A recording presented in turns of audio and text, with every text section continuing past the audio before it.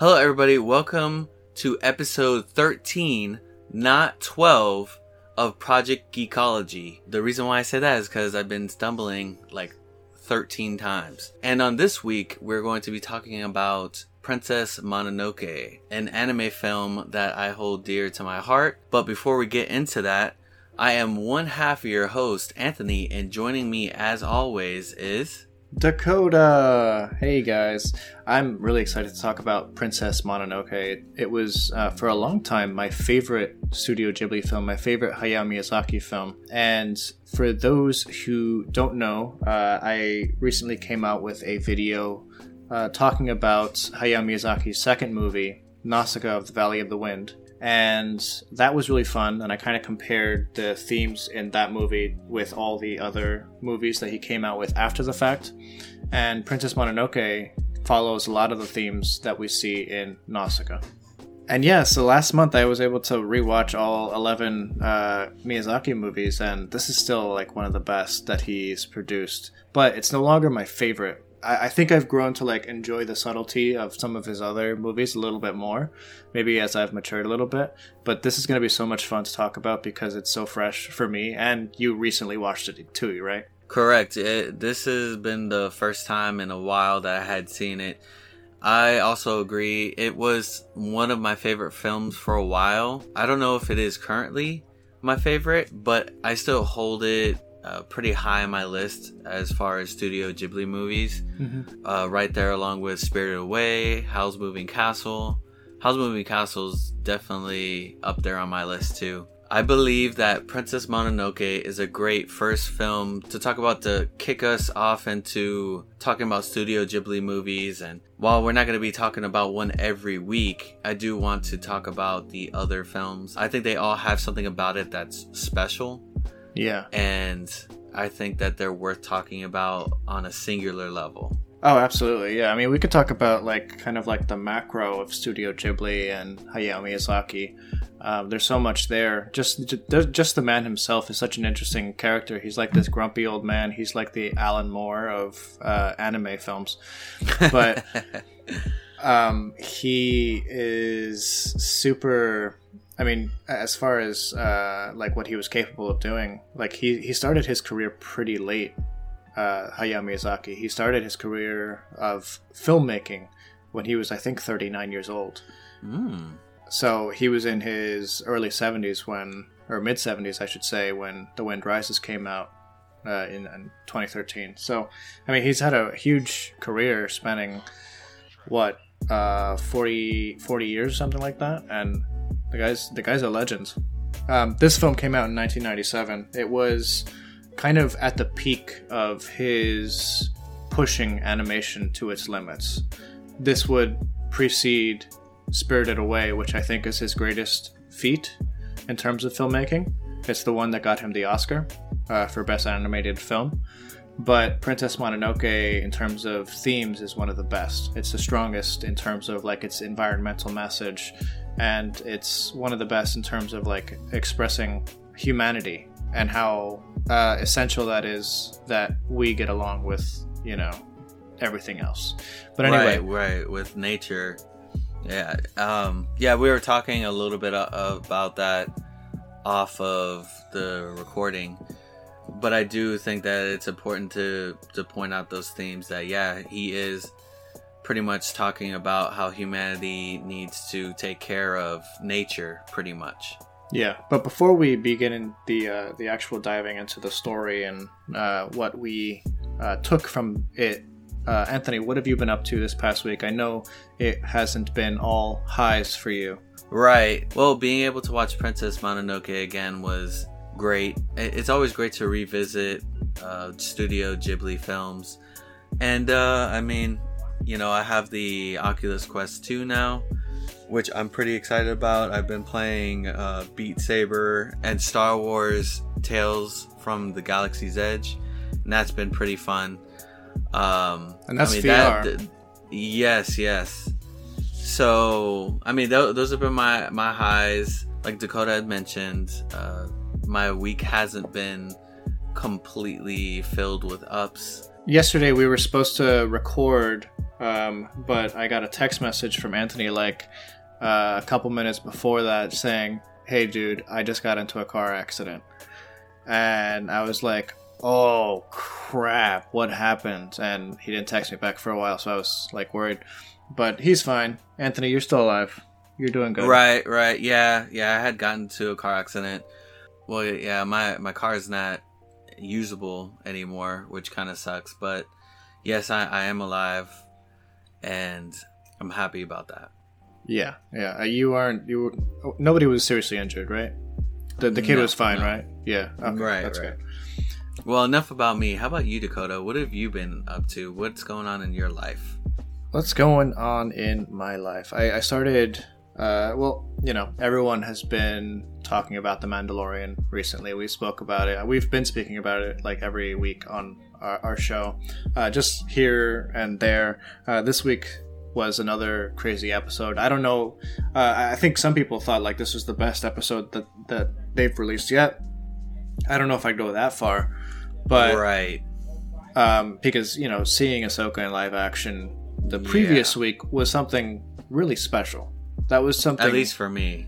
Yeah, I mean, it should be for everyone seeing something from a canon cartoon come into live action with such finesse, with such perfection.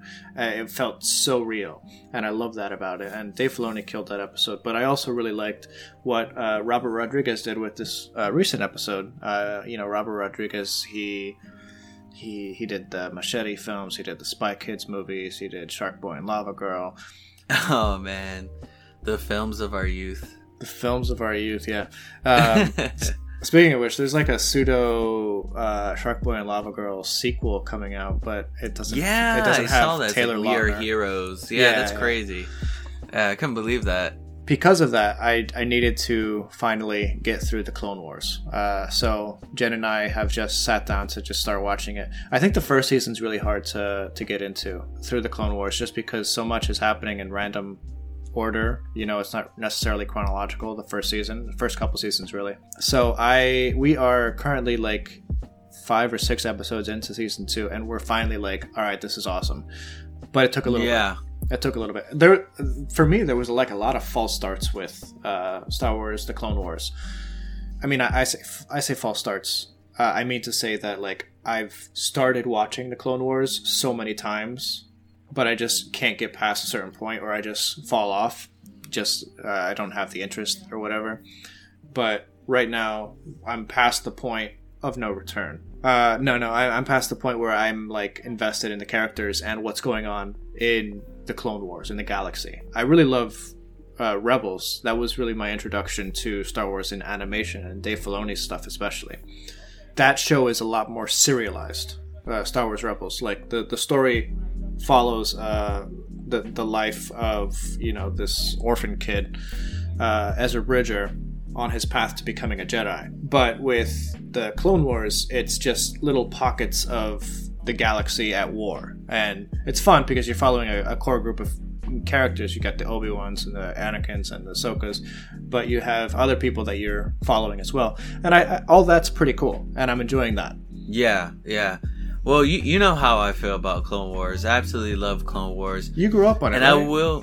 What happened? Did you grow up with it, or? So I did watch Clone Wars on TV, but at that point when it came on, I was like older. I was in high school. Oh, that's right. I feel like I want to say that Clone Wars was like something that I could have watched when I was a kid, but that's not necessarily the case because it came out like 2011, 2012. So they had another Clone Wars one. They had the 2D one that's no longer canon. They had the 2D one, right? And then I think if I'm correct, the current Clone Wars, or the canon Clone Wars, it came out in 2008. I think it had started. I think you're right. Yeah, I think you're right. So anyway, that's what I've been up to. Starting to do that.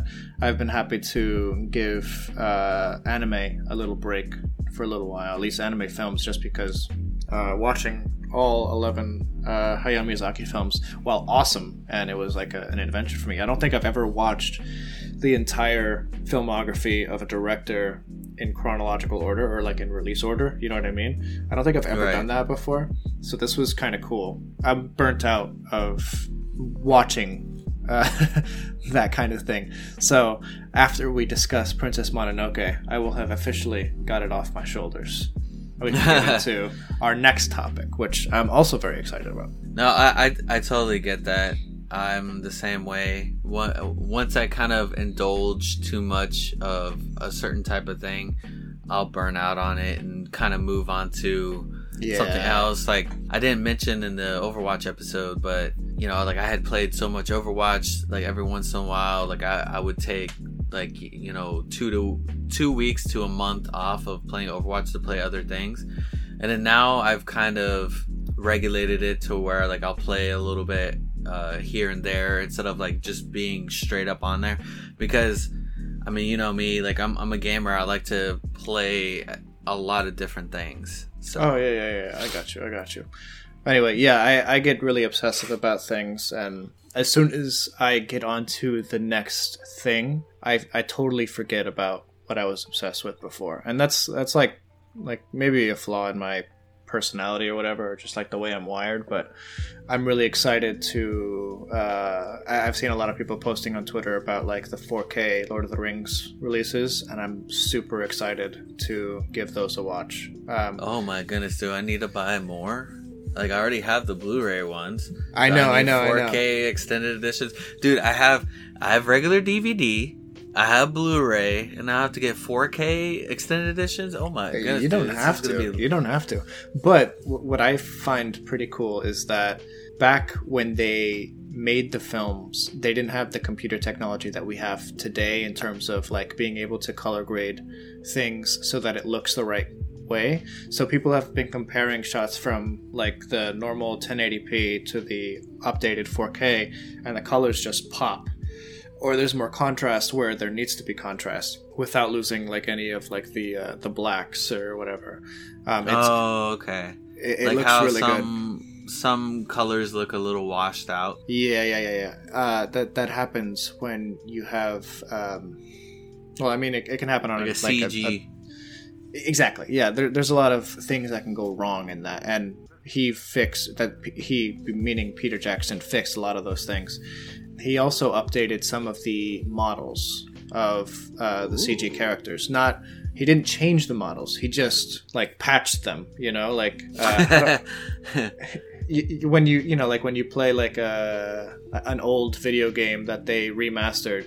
He remastered certain models that he used, like Treebeard. Like Treebeard looks much better now, even though it's the exact same. It's the exact same thing. It's just the texture is better. That's cool. So stuff like that. That's cool. We'll definitely have to cover Lord of the Rings in a future podcast, obviously individually. Yeah, we can't talk about the whole thing. I mean, we can, but we shouldn't. All in one episode. 3 hours long. We should do a Lord of the Rings extended edition watch party podcast. Oh man, that'd be cool. I feel like we'd get like some sort of like monetization, or not monetization, but like a claim on that. Anyway, we should start talking about Princess Mononoke. We're about 20 minutes into our recording at this point. But yes. Anthony, when was the last time you had seen this movie? Do you remember? Or the last time that I had seen this movie, my goodness. I think I was back in high school, like earlier in high school though, like 9th or 10th grade. Okay. So that had been a while.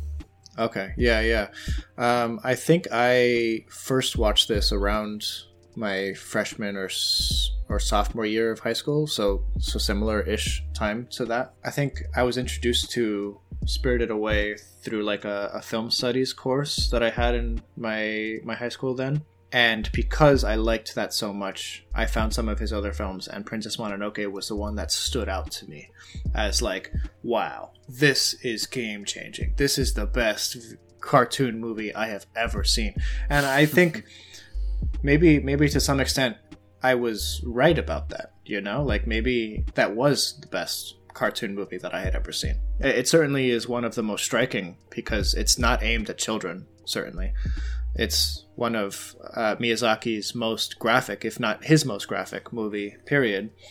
it's telling you things even deeper, I think, than even just the environmental stuff. Like, one of the cool things I found from rewatching Princess Mononoke is that there's no real bad characters. You have people with either bad intentions or people who are trying to make their way in the world or trying to make a quick buck, but you don't have outright bad people. And I think that's an interesting outlook that Miyazaki has on the world. He doesn't like to categorize people as good and evil because he doesn't find that interesting. This movie really showcases a lot of those characters, like a lot of just gray characters who are just going about their own story and trying to get by, basically. And that was different for me. That really stood out for me. Whether I realized that's what I was seeing when I first watched the movie or not, I don't know. I don't know if I got all those subtle details that I would have as an adult now, but something about the movie really stood out to me as just being different from your typical Disney fare, even different from some of the better Pixar movies. No, I'm not saying it's better than a Pixar movie. I'm just saying it's just different, you know?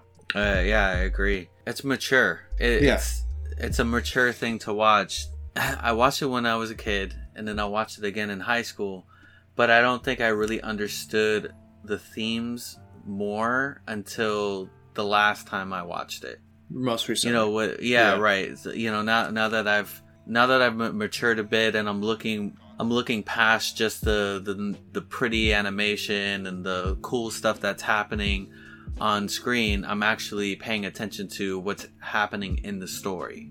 Mm-hmm. Yeah, and yeah, it's mature. Yeah, it's not anything like Disney at all. And it makes it really abundantly clear that it's nothing like Disney. Really soon, we have, you know, characters like literally losing limbs to arrow shots. You have people being beheaded and stuff. With those morally gray, but like, you know, leaning towards the antagonist side of the spectrum, you have characters like Lady Eboshi, who literally shoots the head off of like the spirit of the forest, and it's like, what? Why? And you know, from her perspective, it makes sense. She's trying to do what's best for her people. She's trying to keep them prosperous. She's trying to keep the forest spirits from attacking her place, and she thinks the best thing to do is to take out the head of the forest spirits. But really, you lose all balance when you do that, and it's really just it's a masterpiece. And it's one of those things, like, the more I talk about it, the more I'm like, man, this is a really good movie. Yeah, exactly. I agree. I made that whole big video about, you know, like studying Miyazaki through the lens of Nausicaa, of the Valley of the Wind. And I compared Nausicaa, who's a very strong female character, to some of his other strong female characters.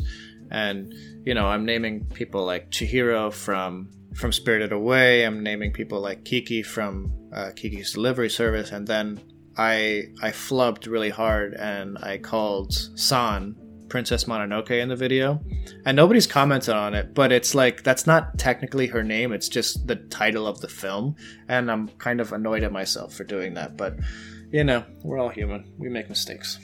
I know. Yeah, I was thinking the same thing for the longest time. You know, yeah, I would say the same thing. I would call her Princess Mononoke, but then I would have to correct myself, you know, because her name is San. Right. Yeah. But let's go through the movie a little bit. It starts off with Ashitaka in his village, but I mean, he's not at his village. He's running away from something, and he bumps into his sister and some of the other villagers, and pretty much tells them to go back to their village. He gets to this watchtower, and that's where you see there's this like wild boar that is it's a like god, right? Yeah, it's like a Shinigami or something like that. It's translated differently. Some translations like call it a god, some call it like a demon. I like to call it a monster with tentacles. Right. Yeah. That's. I mean, essentially, that's what it was. It's a corrupted spirit. It's a corrupted spirit of the forest. That's right. essentially exactly. what it is. Yeah. Yeah, it's a corrupted spirit of the forest. And so Ashitaka is fighting this spirit, and in the course of this battle, the spirit touches him. And so he becomes corrupted with... It's like a curse. Right. Yeah, he gets corrupted with this curse that was on this spirit of the forest. And he takes down this boar, but then he finds out that this curse is going to eventually kill him. Yeah, so the wise old lady, she tells him that this curse is going to kill him, and she sends him off into the distance to pretty much see what he can do about the unrest that's happening between the humans and the spirits, or to see for his own unbiased eyes. Right. That's what they call it. Yeah, unbiased eyes. Yeah. So he leaves, he goes onto this journey. Let me pause really quick, because at this point in the story, we don't know much about Ashitaka. Right. Besides the fact that he's like prince. Yeah, he's like a prince of this small village in like 14th century Japan. But we know that he's heroic and he's willing to fight for his people. He has a really cool steed that's like, what is it, like an elk? Yeah, it was like a red elk. It's such a cool mount, and those early shots, that's something that Miyazaki likes to do is... he'll give you some form of action or adventure in the beginning, and then he'll give you like almost like a pillow shot where it's just like a calming moment of peace before the rest of the film begins. So you have like him going from like location to location with his elk, and it's just a beautiful like 10-20 seconds of the movie that I don't think like enough people talk about, just because he really loves the beauty of the natural world, and it's showcased really well here. Yeah, I agree. And yeah, those moments of peace and quiet are like not enough people talk about it. I love when we see scenes like that. And so remember he comes across this village being attacked, and so like he kind of like intervenes a little bit. That's when he kind of like realizes that like the curse on his arm kind of gives him this like crazy power. And then this is where you realize that this movie does have a little bit of a graphic level to it, because he's like hitting these guys with the arrow and like the arms are coming off or the head's coming off. It's crazy. Yeah, I'm like, oh my goodness. This is where you realize. Remember this. This is where you realize this is not for kids right here. This is not a Disney movie. And even before that, you have like the disgusting tentacles that are covering this boar creature. It's monstrous. And, it's nightmare fuel, really, if you think about it. Nightmare fuel. It really is. It's nightmare fuel.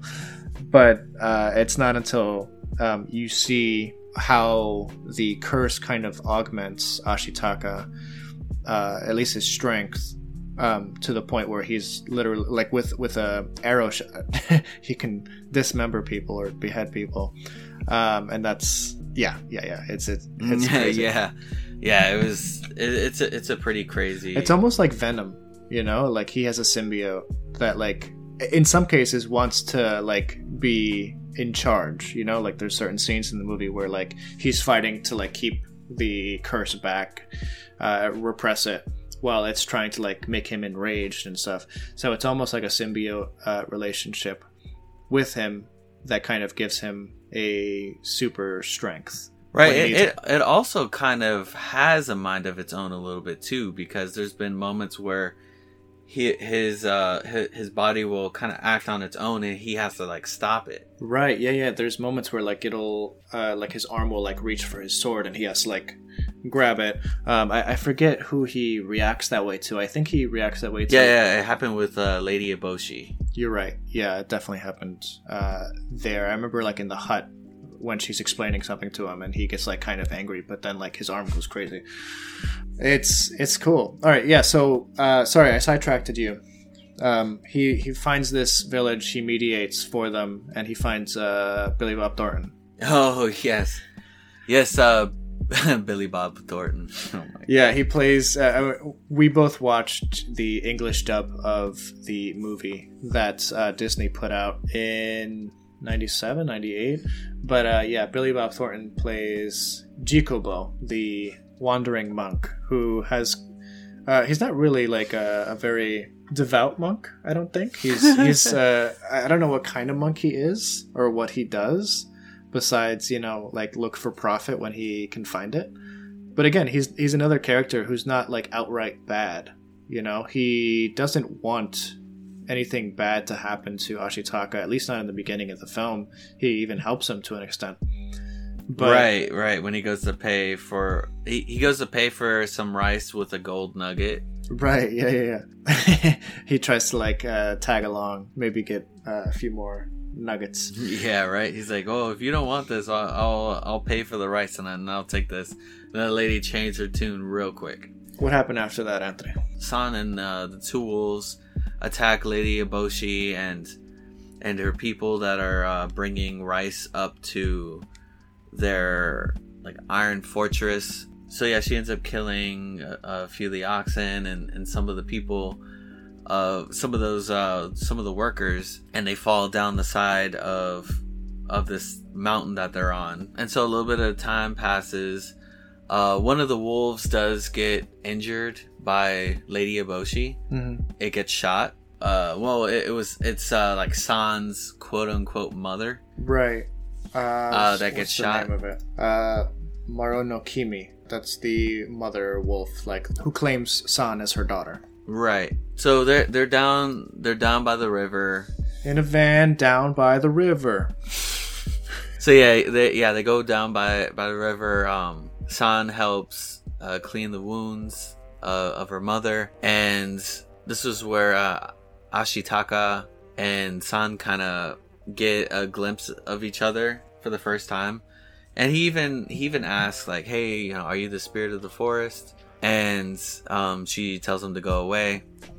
And then after that, yeah, right after spitting blood out of her mouth. Yeah. Right, yeah, it has it like all over her face. Yeah. And so yeah, he Ashitaka ends up helping some of the villagers that like fell off to the side during that scuffle, and they go through the forest. Like the forbidden forest. Yeah, and that's one of the most interesting scenes. It's creepy, but it's also endearing and charming at the same time. Right. Yeah. Those. What were those things that? What are they called? Kikomori, I think.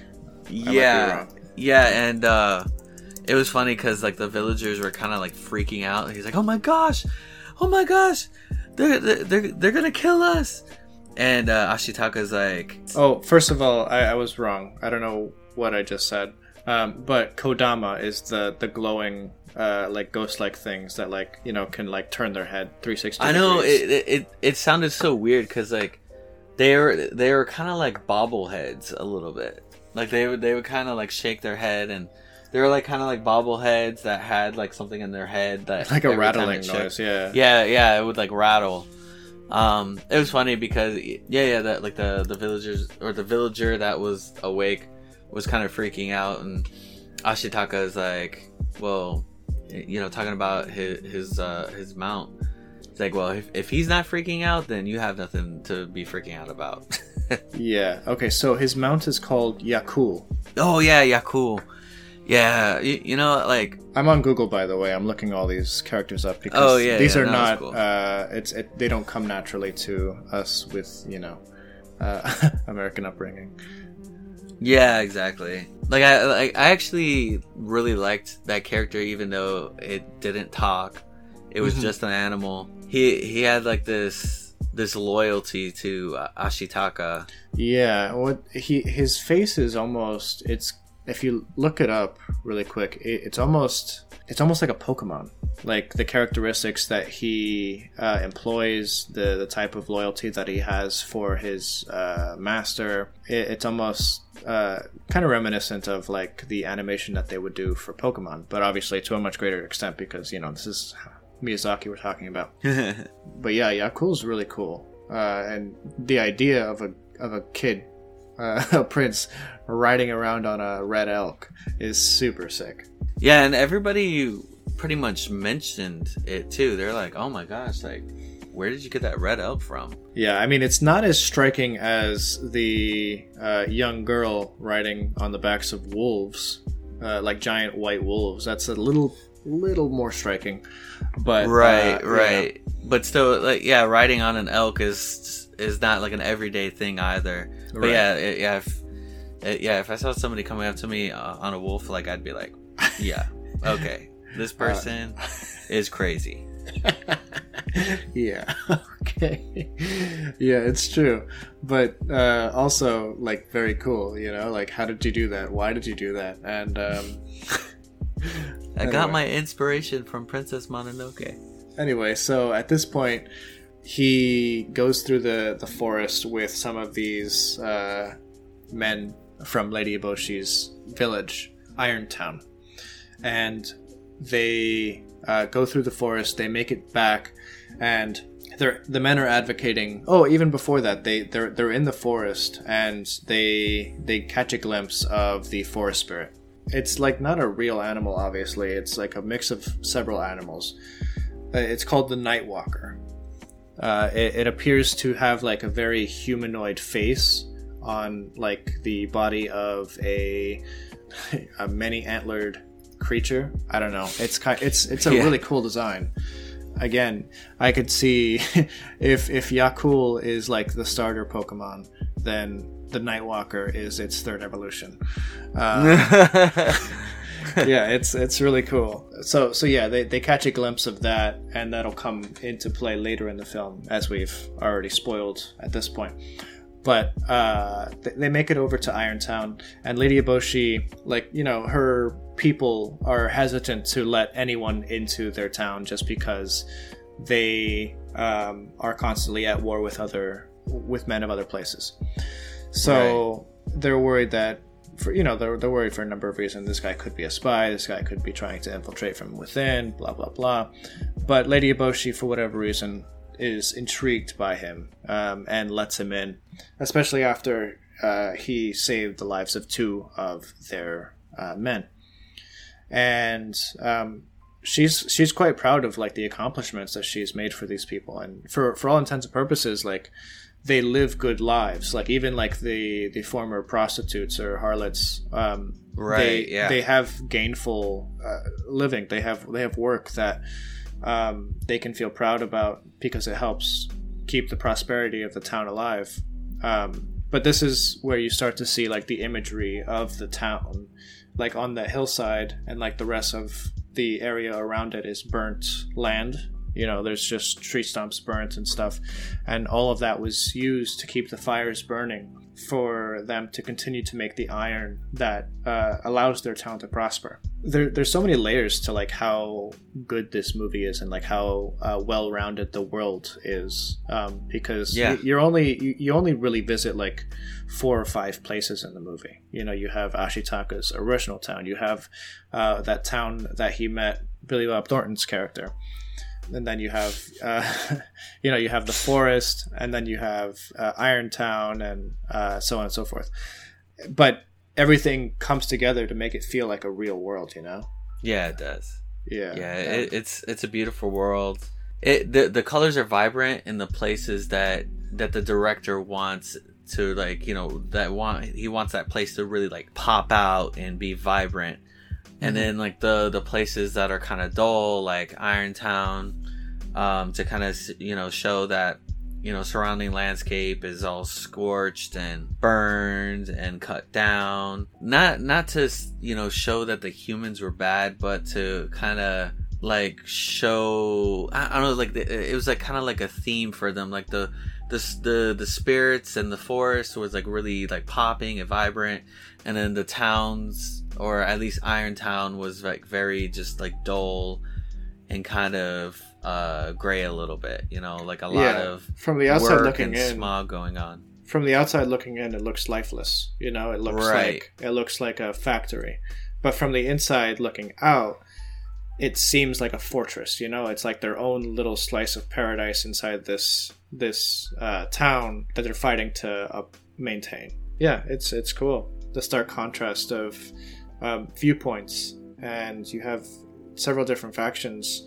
Why don't you talk a little bit about how the spirits of the forest, or like the animal representations of them, are kind of at a stalemate war against Irontown.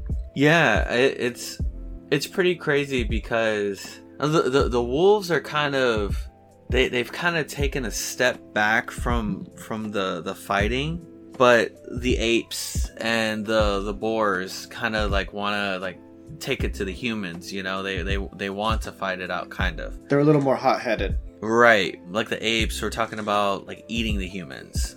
yeah, I don't. They wanted to eat the humans. That was weird. And I forgot who it was that said like, no, you don't want to eat the humans. You don't want to, you know, like kind of like essentially like that's not what you eat. Was it San? Was San the one doing that? That might have been San, yeah. Or maybe one of the wolves. I forget. Right. Yeah. Yeah. Actually, I think it was one of the wolves. It was one of the wolves. I'm pretty sure that was saying that. Okay. And then yeah, the boars were kind of the boars like they wanted like to take the fight to the death. To the humans. Yeah. They were willing to sacrifice it all. They were at the end, like they didn't see any room for hope in a world with humans. Right, and it was kind of like in a way with like Lady Eboshi was the same way. Like she wanted to like fight, like she wanted to get rid of these spirits. And the thing that I liked about Ashitaka's character is that he was actually like the middleman. He didn't want anybody to get hurt. He really wasn't on anybody's side. Like he didn't want the spirits to get hurt, so he was trying to pretty much persuade Lady Eboshi to like stop what she's doing. And then he tried to, he wanted to persuade the spirits to like, hey, don't do this. Too many people, too many like beings are gonna die. Too many humans, too many spirits are gonna die. Too many cooks. And so like he was kind of like, yeah, exactly. So like he was like the middleman. Like he wasn't for or against anybody. Yeah, he was a mediator between the different races of man and even the different races of spirits. And he was just trying to keep the peace. But, sometimes war is unavoidable. What I liked about the boars, their hot-headedness, their pig-headedness, they reminded me of, like, the dwarves in stuff like Lord of the Rings and stuff, or that type of character, just very, like, blunt and gruff, like, we have to do it this way because this is the way it's always been done. So, I mean, yeah, it's interesting. Like, I guess you can, like, make the parallel of, like, the Mines of Moria, how instead of leaving, they fought to the death, and literally, like they lost their lives, the people or the dwarves who existed there before, the events in Lord of the Rings, right? And this is kind of what we're seeing now in Princess Mononoke, is like the end of this line of animal or spirit or whatever you want to call this creature that's a mediator for, I think they're like the mountains, right? Which is another like parallel to dwarves, is that they're like the protectors of the mountains, and like in so destroying the forest, they're also destroying the mountains by like right. They like travel the distance. Yeah, to fight. It's cool. We finally get to like the climax of the story, and it's essentially Lady Eboshi is trying to finish the fight once and for all. It's come to a head. You have the boars, you have the apes, you have the wolves, and so on, kind of coming together to stop humankind. And then they each have several layers of like revelations between them. One of the weird parts for me, one of like the more unsettling parts, is the moment when they're in the forest and the leader of the boars is being corrupted by this curse, and you have like humans running around in the skins of boars around him. Yeah, that was weird. It's like a really unsettling moment. I don't even know what to like make of it, besides like, wow, this is a really creepy, even like visual, but it's a memorable one. And then what do you think about Lady Eboshi's action with the spirit or the Nightwalker? Like, I found it pretty insane. I found it pretty insane that she decided to go through with killing the spirit of the forest. And the reason why I say that is because, I mean, there had been so much going on up until that point. people were getting killed. I mean, both people and spirits were being killed. At this point, I would have thought that somebody would have tried to do some peaceful resolution, but no, like she went there with a mission and she executed that mission. Yeah, and it didn't seem like she had any other choice or was willing to compromise with her choice. And even after things started going bad, because she shot the head off of the Nightwalker, and instantly, like, everything around the Nightwalker as it was looking for its head started dying.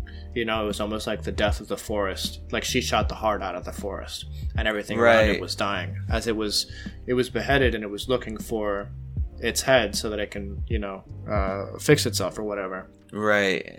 Billy Bob picked it up. Billy Bob, yeah, and he tried to like take it away to like give to the king or something like that. Yeah, to like the emperor. That was like a background storyline that the emperor wanted the head of the spirit of the forests for some reason. And it seemed to coincide with her desire to get rid of the forest spirits altogether, to keep her town moving. So they teamed up, and it was like a long 5-minute chase between the humans running away with the spirit of the forest's head, while his translucent manifestation form of a gigantic thing searching for his head was terrifying and freaky, but also really cool. And yeah, so throughout this film, or at least this final half, San and Ashitaka kind of have this connection. In her mind, she's thinking that she's a wolf and that she's against the humans, but you actually find out that she's a human, but her parents kind of casted her to the side, and so the wolves took her in as one of them. Yeah, and it's obvious that she's human, yeah, of course. There's nothing about her that, besides her temper and her way of behaving amongst other humans, there's nothing about her that makes her in any way not human. But for whatever reason, she's under some sort of curse or spell or delusion that she is the daughter of this wolf, and the wolves obviously know that she's not a wolf, but they take her in as one. I don't know if he's going for some mythological basis for this or whatever, or how he came up with the idea for San, but you have the Roman story of Remus and Romulus, the founders of Rome, who were supposedly raised by wolves. And Romulus was, they named Rome after Romulus. So I don't know if that has anything to do with this. It might just be a parallel, story that I'm comparing this to. But anyway, I think it's an interesting little comparison. I agree that there's a lot in this story that you could see taken from other mythologies. Yeah. And it's really cool because it's incorporated but kind of makes it its own. Mm-hmm. And so it kind of puts its own stamp on it, and I think that's really cool. It's also markedly different from Western animation and movies in general, just because it is an Eastern movie. It's an Eastern interpretation of the naturalistic world, or anthropomorphization of nature. It's through a Japanese lens, so to speak. So you have some Shintoism mixed in with Buddhism and stuff, and you come up with some an environmental message it's universal. The idea that you shouldn't destroy the forest, you should try to live with the forest, is universal. But the way the story is presented, especially in a 14th century Japan, is an interesting one, because it's not something that we would ever be exposed to, right, had this not existed. Yeah, that was something that you and I were talking about kind of off the record. Mm-hmm. And that this film was pretty much that the message of this film was to respect nature and to respect those that live in nature, and to show that there's a balance that needs to be respected. And it really does show in this film the importance of that. And it's pretty cool, like you said, the way that it was shown is not something that you would see in a Western perspective. It's more of an Eastern perspective. Yeah, absolutely. And I think that's kind of the charm that Americans see in Miyazaki's movies, is that he is clearly very Japanese. You know, there's no way about that. But he also he's a people watcher. Like he sees how people act, and he makes his animation as real to life as possible, even like down to like little details. As part of the director project that I've been working with over the past couple of months, making video essays and stuff, I made the one on Nausicaa. Someone just released their Princess Mononoke video today, actually. It's a channel called Accented Cinema, and he kind of showcased how like there's little details of like actions that characters take that don't further the plot at all. You know, there's stuff like when they're in the forest and he has like the injured soldier by his side, he goes to get water, but before he draws water from the lake, he washes his bowl really quick, or he rinses it, and then he picks it up. And it's just like it's an action you could see humans making, you know, like if you have a dirty bowl in a bag, you're gonna like rinse it out before you actually start drinking water out of it. But it's little things like that don't add anything to the plot. They don't add anything to the character, but it's subtle details that make it like a believable character trait that the guy would have or whatever. Right. Yeah, no, I do like that. I know what you're talking about. I remember that part. And the cool thing is that not every scene in a movie has to contribute to the overall story of the film, just so long that it has a purpose. And it did have a purpose. It was, like you said, a very human action, you know, to clean out your bowl before you use it. That was a very natural thing for a person to do. And so yeah, like it served a purpose. And I thought that small detail was pretty cool, because I do remember thinking in the back of my mind, like, oh, you know, he kind of like washed his bowl.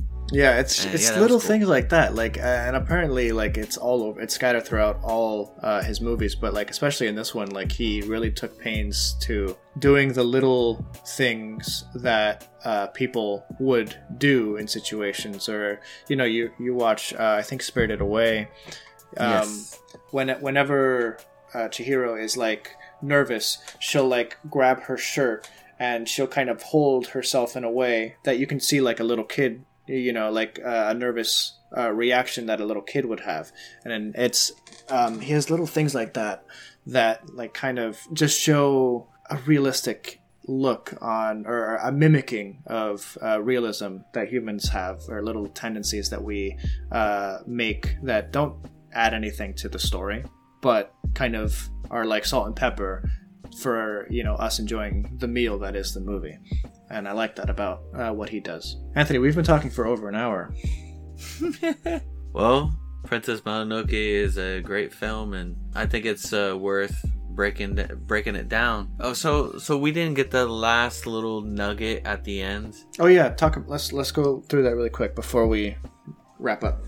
There's you know, the spirit of the forest is kind of like attacking everything looking for its head. And so it's kind of like spreading out like this curse, and there's pretty much this scramble. Ashitaka and San are pretty much scrambling to find the head because they want to give it back to the spirit, and so they end up doing it. There's a scuffle between I like calling him Billy Bob. I do too. There's a scuffle between them and Billy Bob and his goons, and they end up on this rock being surrounded by like this like curse. And so they offer up the head, and the body of the spirit kind of just like goes over like the area, like destroying stuff, but also healing Ashitaka and San, because San ended up getting that curse on her too. Right. So it was pretty crazy, because like after that moment, they wake up and they're like in a lush like field. You know, there's like the area is beautiful. Yeah. It's like, so like the spirit, it dies. It ends up dying. And in that like last act, it healed Ashitaka and San and pretty much healed the land too. And that was pretty cool. That was a pretty cool like way to end the movie. Yeah, it was almost like the conscious regrowth of the environment. Touching upon that, I learned recently a little detail that I didn't know, and that's after the Nightwalker does that and like heals San and Ashitaka, you can see the little detail of one of the lepers earlier in the film is also healed. So like he has like the bandages all over him, but like he's able to move. He's not, and he's healed. So that, I think that's a little cool detail. And it's the attention to detail that sets Miyazaki's work apart, in my opinion. Right. But it's also like a hopefulness, like his movies don't end with a depressing note ever. Right.